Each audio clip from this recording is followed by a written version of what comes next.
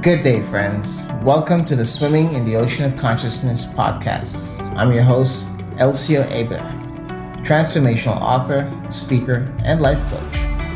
Allow me to be your guide as you discover your higher self and your magic within.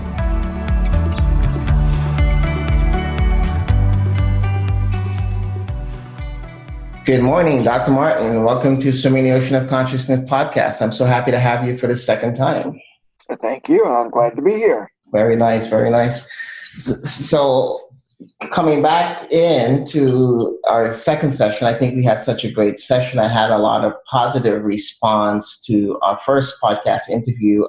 A lot of the feedback was that you and I seem to have the ability to make a connection, consciously and spiritually, and that led to some interesting conversations. And I'm hoping maybe we can explore from there a little bit and just kind of have casual conversation that goes anywhere you would like to go and talk about anything you'd like to talk about. Fair enough. So when I usually come for the ocean of consciousness, I like to come from a space of assisting the transition that happened, I believe, into that we are seeking as individuals as we begin to start to search for ourselves in the world. And for much young people, is first, education, career, life, and family, and so forth. And at some point, that goes full circle to where you start to really tune into who you are and to make peace with who you are. And from there, then your eyes open up a little bit differently and you look at the world from a now, let's say, balanced place and a place of light and love. And those 5 states to me is, going from the ego state of consciousness into the self-awareness state of consciousness, the subconscious state of consciousness, the unconscious state of consciousness, and the nothingness of source consciousness state. And the 4 principal points along that point is that I try to work with the clients in life coaching is unconscious incompetence. You're not aware of something that you don't know, and because you don't know that you don't know, you're unable to make a movement to anything of your life that is currently in balance. That leads you to a point of conscious incompetence. You now are consciously aware of what is not working, what you need to improve on, and what you need to do in order to make that transition to become consciously competent of yourself, and from that place then be able to grow into an unconscious competent state where it becomes second nature and you don't have to think about the processes that leads you, let's say, into a very stillness of guided meditation or for that balanced part of spirituality, because those stepping stones, those processes of principles are now so part of you that you become unconsciously competent, which leads you to, called sourceful consciousness, or leading back into that nothingness state. So from that state of helping others to grow, and that's why I ended up with the name Swimming in the Ocean of Consciousness. Sometimes we look at the topic we covered last time, and forgive me for pulling you into this here, but the race conversation that we had between us and our ethnicities and our age and all of these differences that we had. A lot of the positive feedback that I got from our last interview had to do with that conversation and how from that conversation we very comfortably were able to point our moral compasses to a direction of where we should be tomorrow for the betterment of the world as we move forward, versus holding on to hatred and anger and, he's just an old white man and he's just a black man, and all of these differences that we have that does not allow us to have love and light that is creational love and light in our heart to grow as a world society. We start to have limitations upon that level of growth. What has been your experience in that field of the race conversation, the social justice conversation, and so forth? I want to talk about something that happened within the last week, 2 weeks, that really I had a hard time wrapping my brain around it. And that has to do with the discussion that's now national about reparations for former slaves. And that would include not only Black people, but indigenous peoples and anyone else who was found themselves under involuntary servitude. And that upset me. Not the fact that reparations is not warranted. That didn't bother me at all. And I think I mentioned to you that we, as the white race, have a very long and well-documented history of subjugating others. And so I understand. If there is hard feelings, if there are animosities that go back for generations and generations, because we brought this on ourselves. We did it. We have to own up to it. But how should this take place? What is the way that we should level the playing field and make things right and promote justice for all? Not only for the subjugated peoples, but for the ones that are alive today, who are the descendants of those who subjugated others.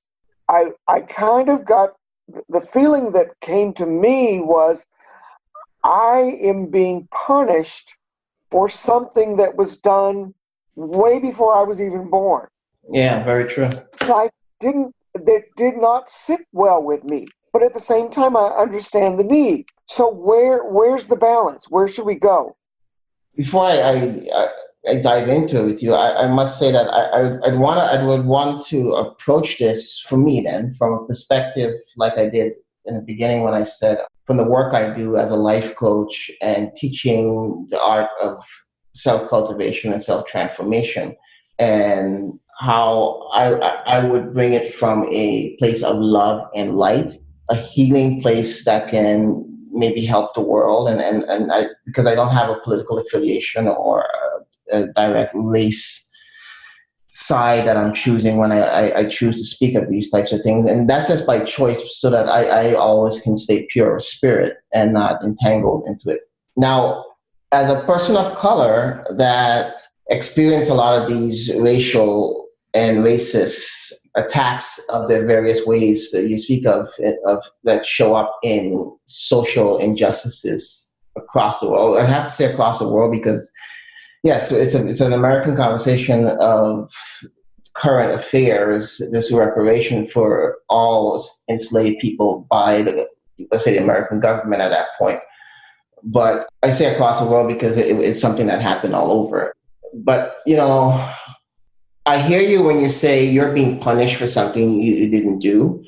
And so when I took that pause, is because I would want to enter this from a point of saying, I feel what would be most beneficial for us at this point as humanity to move forward would be first acknowledging what happened, the period in which it happened. I agree.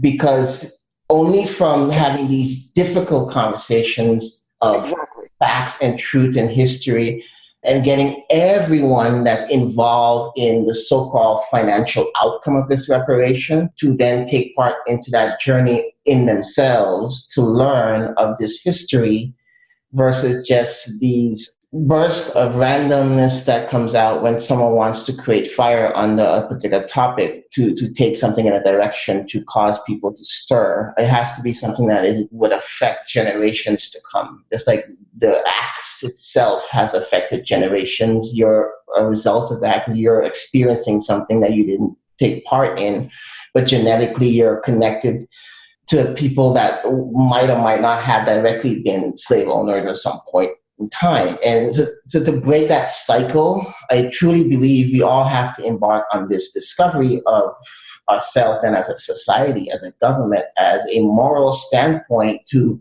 what we feel is justified, and moving forward to the discussion at hand, which is reparation of some sort that can create a beginning turn into a transformation of a life then that is balance, there's justice for all, and we see the blooming of the world. And I hate to push that term, but that's what to me, it means when you say make America great again, is fixing the things and talking about the things that are just wrong. It doesn't mean it's broken. It just means, I think, as a people, as an American unified people, we have lost our ways under the one umbrella that once sheltered us.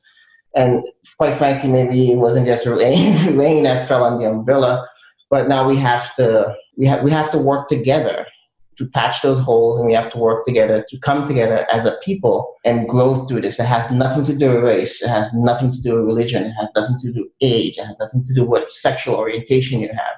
It has nothing to do with your financial status, your family you're from. It should have to do with who we are as human beings living in this world, participating in this country's development forward.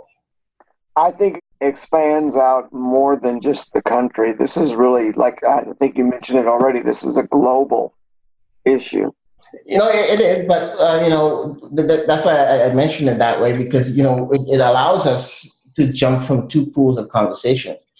Because we can speak of it from our perspective here within the U.S., and then we could jump into an international pool, and we can start to look at, well, how does our decision, how does the outcome of what we decide affect the flow into the currents of the world, that when it reaches Europe and England and all of the European countries and South Africa and Asia and India, it starts to bring about a change that has long been expected, that has long been coming. We're talking about the light that is upon us, that once casted upon the darkness cannot hide, nor can it find a footing to cast a shadow upon the light.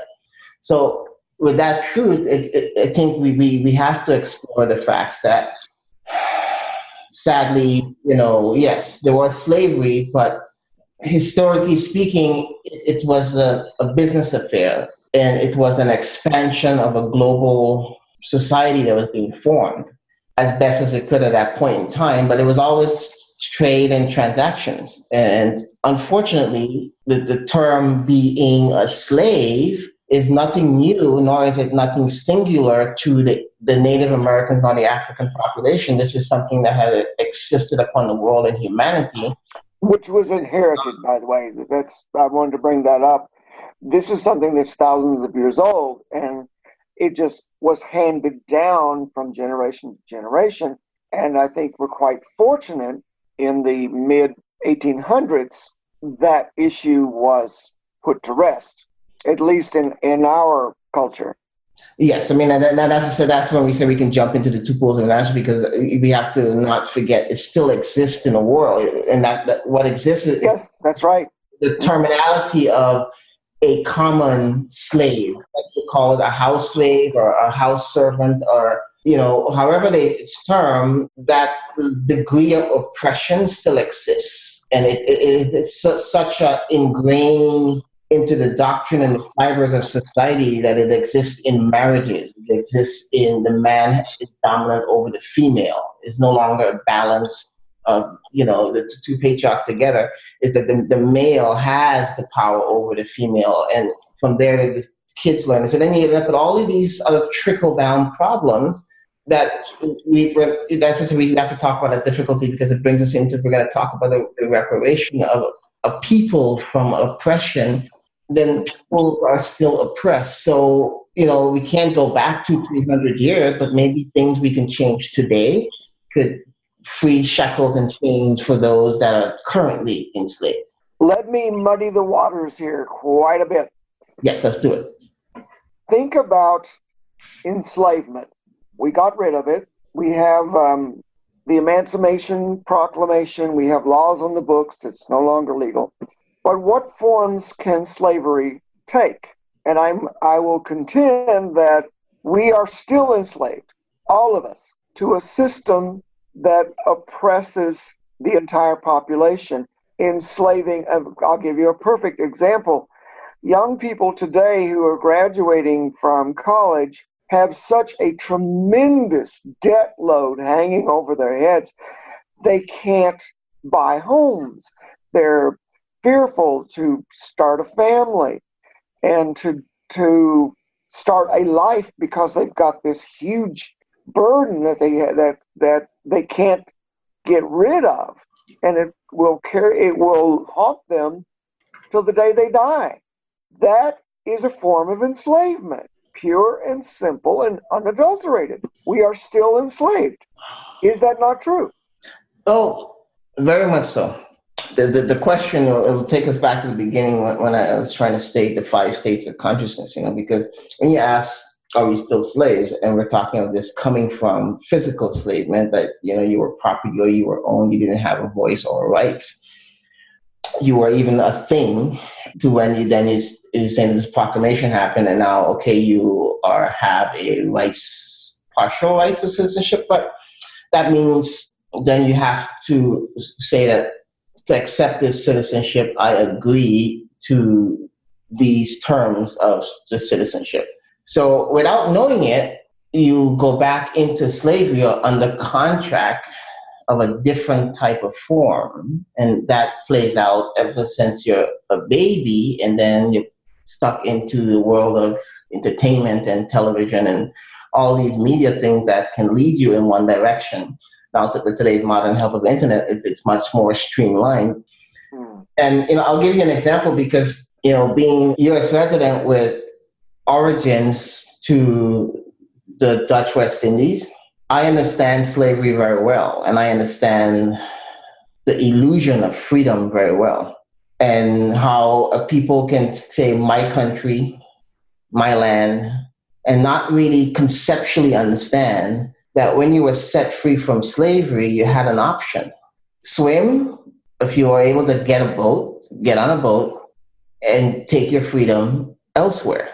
Or if you stay, you're accepting citizenship, a passport, nationality. You're going to learn our language. You're going to learn our culture. You're going to accept our ways, and you'll find your way in our society. So, I come from a place where people then today think it's our country, our land.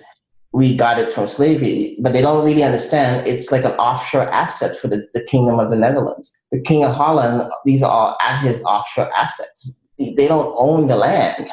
They just live there and pay taxes.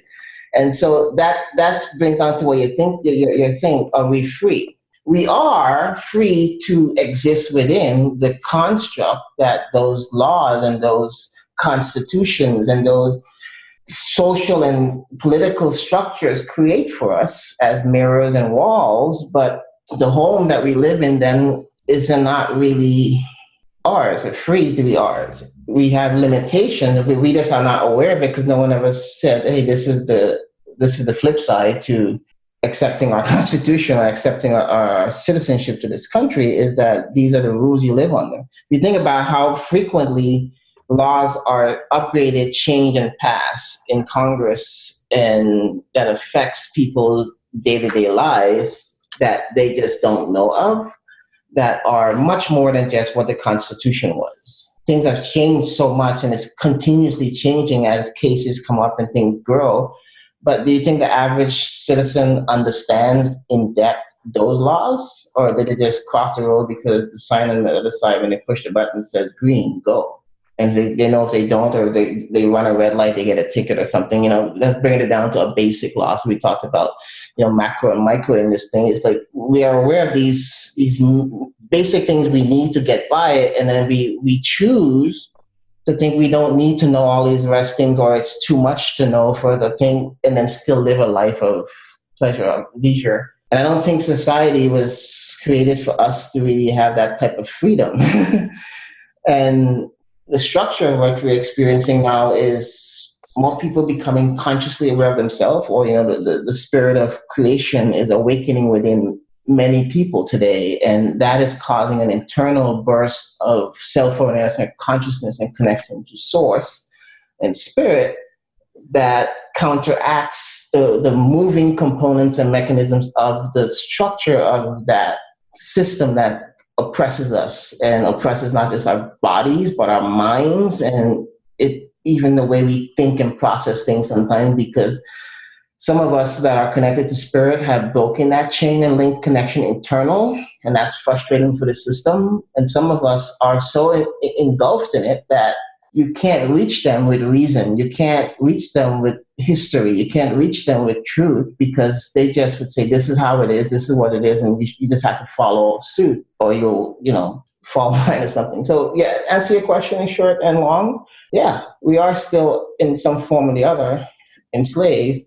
And the slave masters are just having a little disagreement at the table at a global level. We, the people, then feel the shake of that table.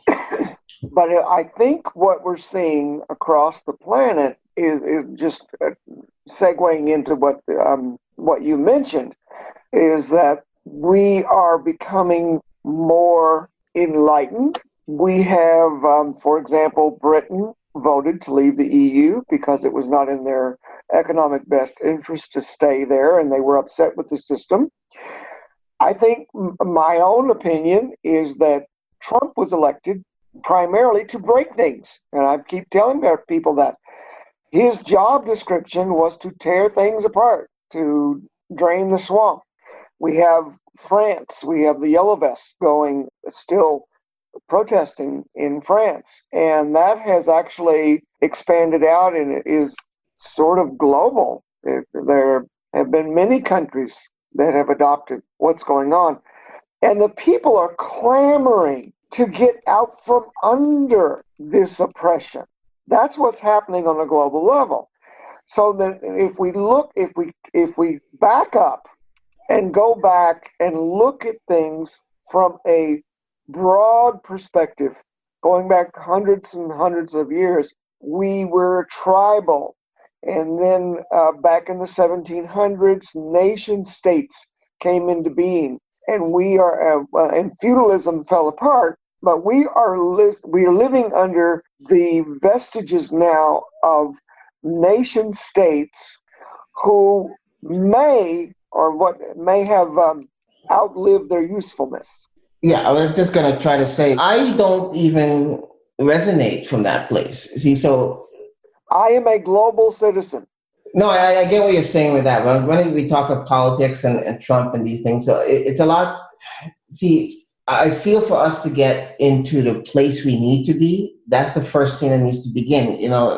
We go from being unconscious and incompetently enslaved, and we start to spark an awareness from within with the spirit of God and creation of light, in conscious incompetence, then we start to become consciously competent. So somewhere in between there is where this governmental, military, economical, social injustices that hover the global world and infringes upon the freedoms of humanity and individuals to live a sovereign life of exploration spiritually in the body and not slave the body to an external master that is not concerned of the health and well-being of each individual. And what that means then is, of course, turning that light inside and becoming spiritually attuned.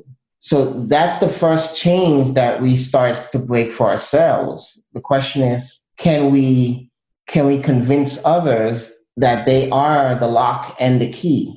And inside of them is the same light, and they can break those chains for themselves. And in fact, if it's a mental construct and a consciousness thing, emotional, the external world isn't where that battle has to be fought. It's individually on an internal perspective, on a spiritual plane, where man has to cleanse himself. And then when he returns to the body, enlightened in the light of the Lord, he can move the world from that space of light. But that's a battle of light and darkness, which manifests itself as a physical, systematic world that, almost like what people fear with giving too much sentient consciousness to computers, because you start to then lose that creative authority over your creation. And for many of these higher systems, they see us just as below system. So that's a big gap between where I'm not saying it's right or wrong for anyone to have a perspective, but I'm just saying those who run the world have a conscious perspective that they are at a certain height in their consciousness and forward thinking, that those that they haven't been enslaving for thousands of years, i.e. the everyday people of the world, that's not a gap that will be filled overnight. between the elite lead in consciousness and the guy at the bottom. So somewhere in between, there has to be a process of equalizing it somehow. And therein is where then the walls of governments fall, the walls of imprisonment fall, the walls of, all these things start to fall, and we start to come down to basics. And I think that brings us back to your topic of reparation and what it should look like and what it should mean. And when you have such an opportunity in these times to be able to say even that you can discuss the concept of reparation as an oppressed people, as an option to move forward. And that's why I say we should first then look at the history and the education of what really happened, and which is what you were trying to explain, is that there's been this long time control thing that has been going on at the back end of the legal world that exists, that the everyday person was never meant to really be a part of. I just had an epiphany. Sure. I remember vividly when the Berlin Wall fell and watching that unfold, and in my mind having difficulty wrapping myself around what was happening, because it was an impossibility. Yeah. Because we were born into, or I was born into the Cold War and the Iron Curtain and that whole construct. And I never thought for a second that we would see such a dramatic change so quickly. So it just occurred to me, we're talking about reparations. And I'm going, wow, I never thought that would happen.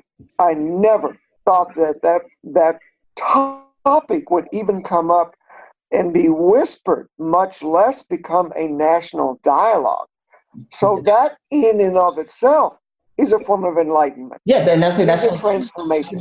When you told me that, I was like, what do you mean? And I didn't know if you were joking with me or not, because I've never heard it being brought forth at such a national level. There's always been a whisper in the background that under the cover of darkness. No one ever talked about that. It was too much of a taboo subject. And now it's out in the open and we're talking about it. Yeah.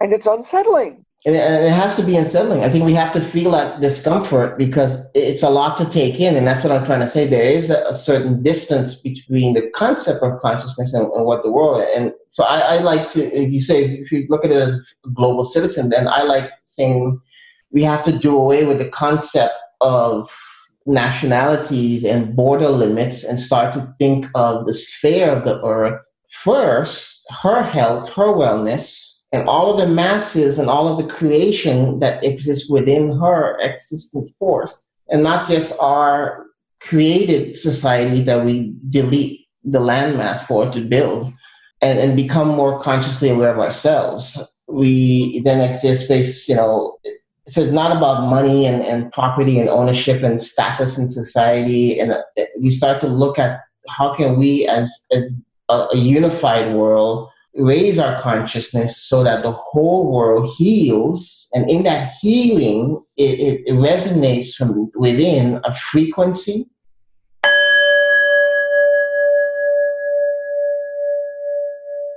that transforms and transmutates all life. And that's what I say, first there was the word, but the word was made through sound. And sound resonated across the universe and creation became. I think we are part of that in a micro level. And that's the grander scale of what the world is and should become if we can leave weapons behind, arms behind, slavery behind, oppression behind, racism behind. We can leave all of these things behind, but not because we were forced to, not because we were made to, but because we looked within, cleansed ourselves, and made a conscious decision, a choice to, from that place, hold hands and move forward through life. I look at this together as one. I look at this as the biblical admonition to become an adult, to leave. Time comes when you leave childish things behind and you grow up. And these are growing pains. Yeah. And that's why like you said, the difficult, but the conversation we have to have. And the same way you and I can have it as a black man and as a white man, and as a, you're 60 something, I'm 42. So there's an age difference there, but we find ourselves resonating around a singular topic. And so which means we can all do it. All of us can hold hands and resonate in one singular point, and without yelling at each other. What a novel idea that would be. I know. So that's, to me, is the best use of reparation versus handing out checks to people. It should be more about social justice, breaking down all these barriers. Education should just be provided, because without it, then we can't have the medical aspect, we can't have the health, we can't have the social development. So we have to build our infrastructure. And if we take out charging for it, then we don't have to take out earning for it. We could just start developing, because it's the love of our hearts and it's what we do. And whatever we choose to do is provided for us, because we provide for the earth. And we then eliminate many barriers and many things. And we don't say, hey, that's a white man, and that's a black man, and that's an African, and that's an American, and that's a British, and that's a Jew. Those, we start to leave these things behind, and you start to look at someone in the eye and you say, I feel you, my brother. I feel your heart. I feel your life.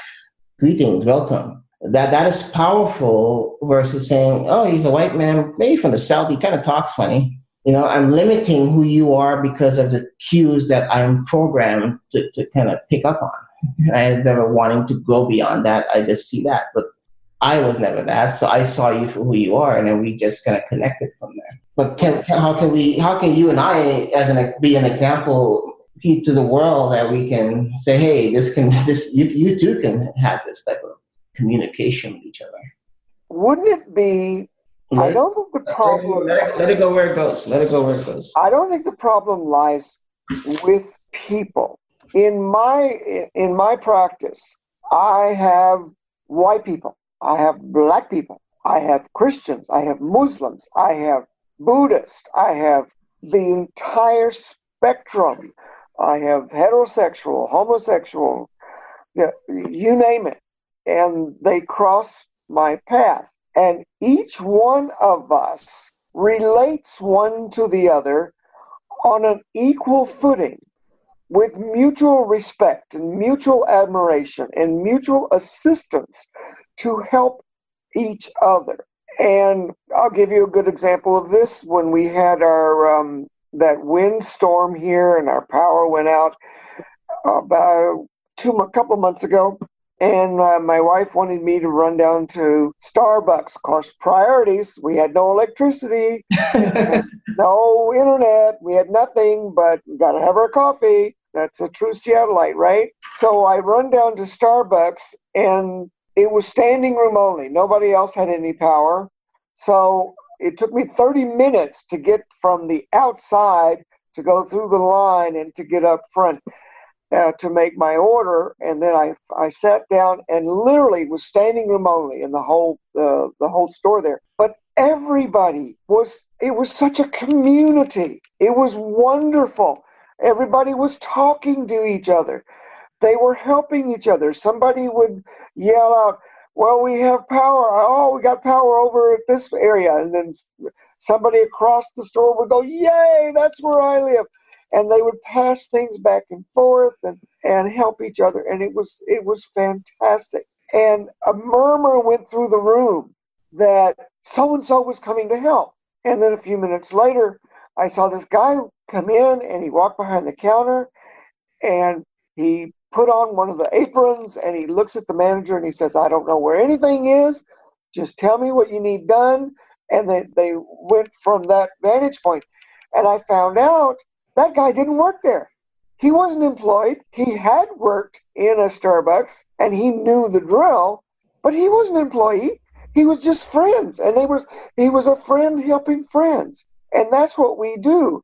So wherein lies the problem? If people relating to people can get it right, then where's the problem? It must lie with our institutions. Maybe government's the problem. Maybe our financial system is the problem. The government can't be a problem, because the government is not a thing. It's just If it's true that if it's true that it's people that's running the government, then the government itself is not a problem. It's the people that run the government. The problem is the people are not running the government, but the government runs itself as a true system. Then that's a whole different discussion, because then you first have to establish how that came to be between this everyday citizen. I want to disagree with you there just a little bit. In my brain, in myself, I separate myself and everybody else, all the citizens of the United States or whatever country. I separate myself from the government. I am not the government. No, but yes, you're a legal citizen in the country. I am a citizen. Yeah, so that number that identifies you connects you to that governmental system. You're obligated. That's what I was saying to you, without knowing it, that rights to be, that social security, that passport number, that birth certificate that you had to go and register, your mother had to register you as a baby to the system, basically unwillingly and unknowingly signed you up to legally be controlled and led by the government in any which way. The framework for how it comes out, as to say you have Capitol Hill and you have local governments and you have school systems and you can make a choice to go ahead with education, is really in itself an illusion. But the fact that you have, the only rights you have is that number, that ID that says, hey, your rights to citizenship. And that citizenship connects you to that system, and that system that you're connected to then has the controlling factor at all which points, whether it's taxation or laws that it enforces, or it can change those laws. We try to structure and say we flow around the Constitution as the basis of the law, but that's what I said, every day that law fluctuates like a rhythmic sound. It goes in and out. It changes, but those citizens that have just a citizenship, they don't have a controlling rights, and that's what you have these elections, and you can get into these political parties and you start having all this, but those aren't the things that make the changes. Those aren't those votes don't make the real decisions. So therein lies the deeper problem. It's a layered government that's layered in such a deeper way that the average person thinking they're voting, they're paying taxes, and they're participating in the lower end of the physical governmental structure that they understand, does not see and understand that is not really the controlling force of the world. Well, not of the country, but let alone the world, which it has to have other external international connections that makes the world flow in such a sense. Think back to 9/11, if you will. That was a highly emotionally charged time for the entire planet. The outpouring of compassion from the entire planet toward the United States has never been greater than that period of time. And then following that, there was a lead up to war. And if you will remember, essentially the entire planet was against going to war. It was everywhere. Millions upon millions upon millions of people protested universally. Don't do this. This is not right. We do not want this to happen. And then look what happened. In violation of what everybody on the planet, what the citizens wanted, the government started a war. And we're still dealing with the aftermath of that even today. So I do not identify with that. I am not the government. The government did that. I didn't do that. You didn't do that. The government initiated that. Now, do I have to accept responsibility for that? Yes. Do I want to? No. I didn't do it. I didn't want it. So therein, that's what I'm trying to get across to you. We are not the government. No, I understand that part very clearly. My point, though, and it was just for clarity when we talk of consciousness and freeing the conscious mind from that construct of everything that you just explained, is that at the end of the day, to exist in this society, you need that citizenship. You need that rights to exist. That simple rights to exist makes you a structural part of the governmental system that exists, and you cannot help but be a supporting arm in that governmental decision that you have no choice in. Doesn't that then come back to the big fight about the wall between Mexico and all these things, and then, Oh, yeah, don't get me started on that. No, but that's what I'm trying to say. That's where these things start to flow into different places. Because if people can get, like you said, that day in Starbucks, if people can be like that, then we can be like that with our neighboring. But it takes internal work on individuals for that kind of love and light to spread through the world. And that's where, when we talk about in the individual's decision, they have to do that internal work one by one. Whoever they may be, wherever they may be, however structural they come from, each person has to work on themselves for that coffee shop scenario to work on a national and global scale. Yeah. Because you say we are not the government, but our sons and daughters pull the triggers for those governmental decisions in other countries and come home wounded, hurt, or forever traumatized, and then forgotten about and cast aside. And then the young ones are just taken and sent to another new war that you didn't want to vote for, but it still ends up being, and we just need bodies to serve the military force. And so we just send a couple new ones, put out sick ones out to the side, and it's just a filtration system. So really, we have to consciously become aware of ourselves and the decisions we make in the world. And if we as citizens don't have that rights to make decisions that make the changes, and all these voting and all these elections don't really affect anything, then we have to be alarmed of something greater. And we have to then have a deeper conversation with ourselves first, and then learn who we can trust to have that external conversation where that it becomes change in the world that we start to have arm in arm, without, not arm in arm meaning military arm, but just hand in hand. Yeah. Your hand, my hand together. We, like you said, we sing a song of grace and love, and that's why I have this new singing bowl that I got, this Tibetan singing bowl. And I resonated. Oh, I love it. Yeah, so it's like, we have to, if we can all get on that frequency of love, light, harmony, guidance, spirit, we can get past all of those things and, find the best way that we can coexist and not have to be one better than the other. And that's where it's dangerous, because you get into the conversation of structurally changing the economical system to really be non-existent and have other forms of merits for life and for the works that we do in life.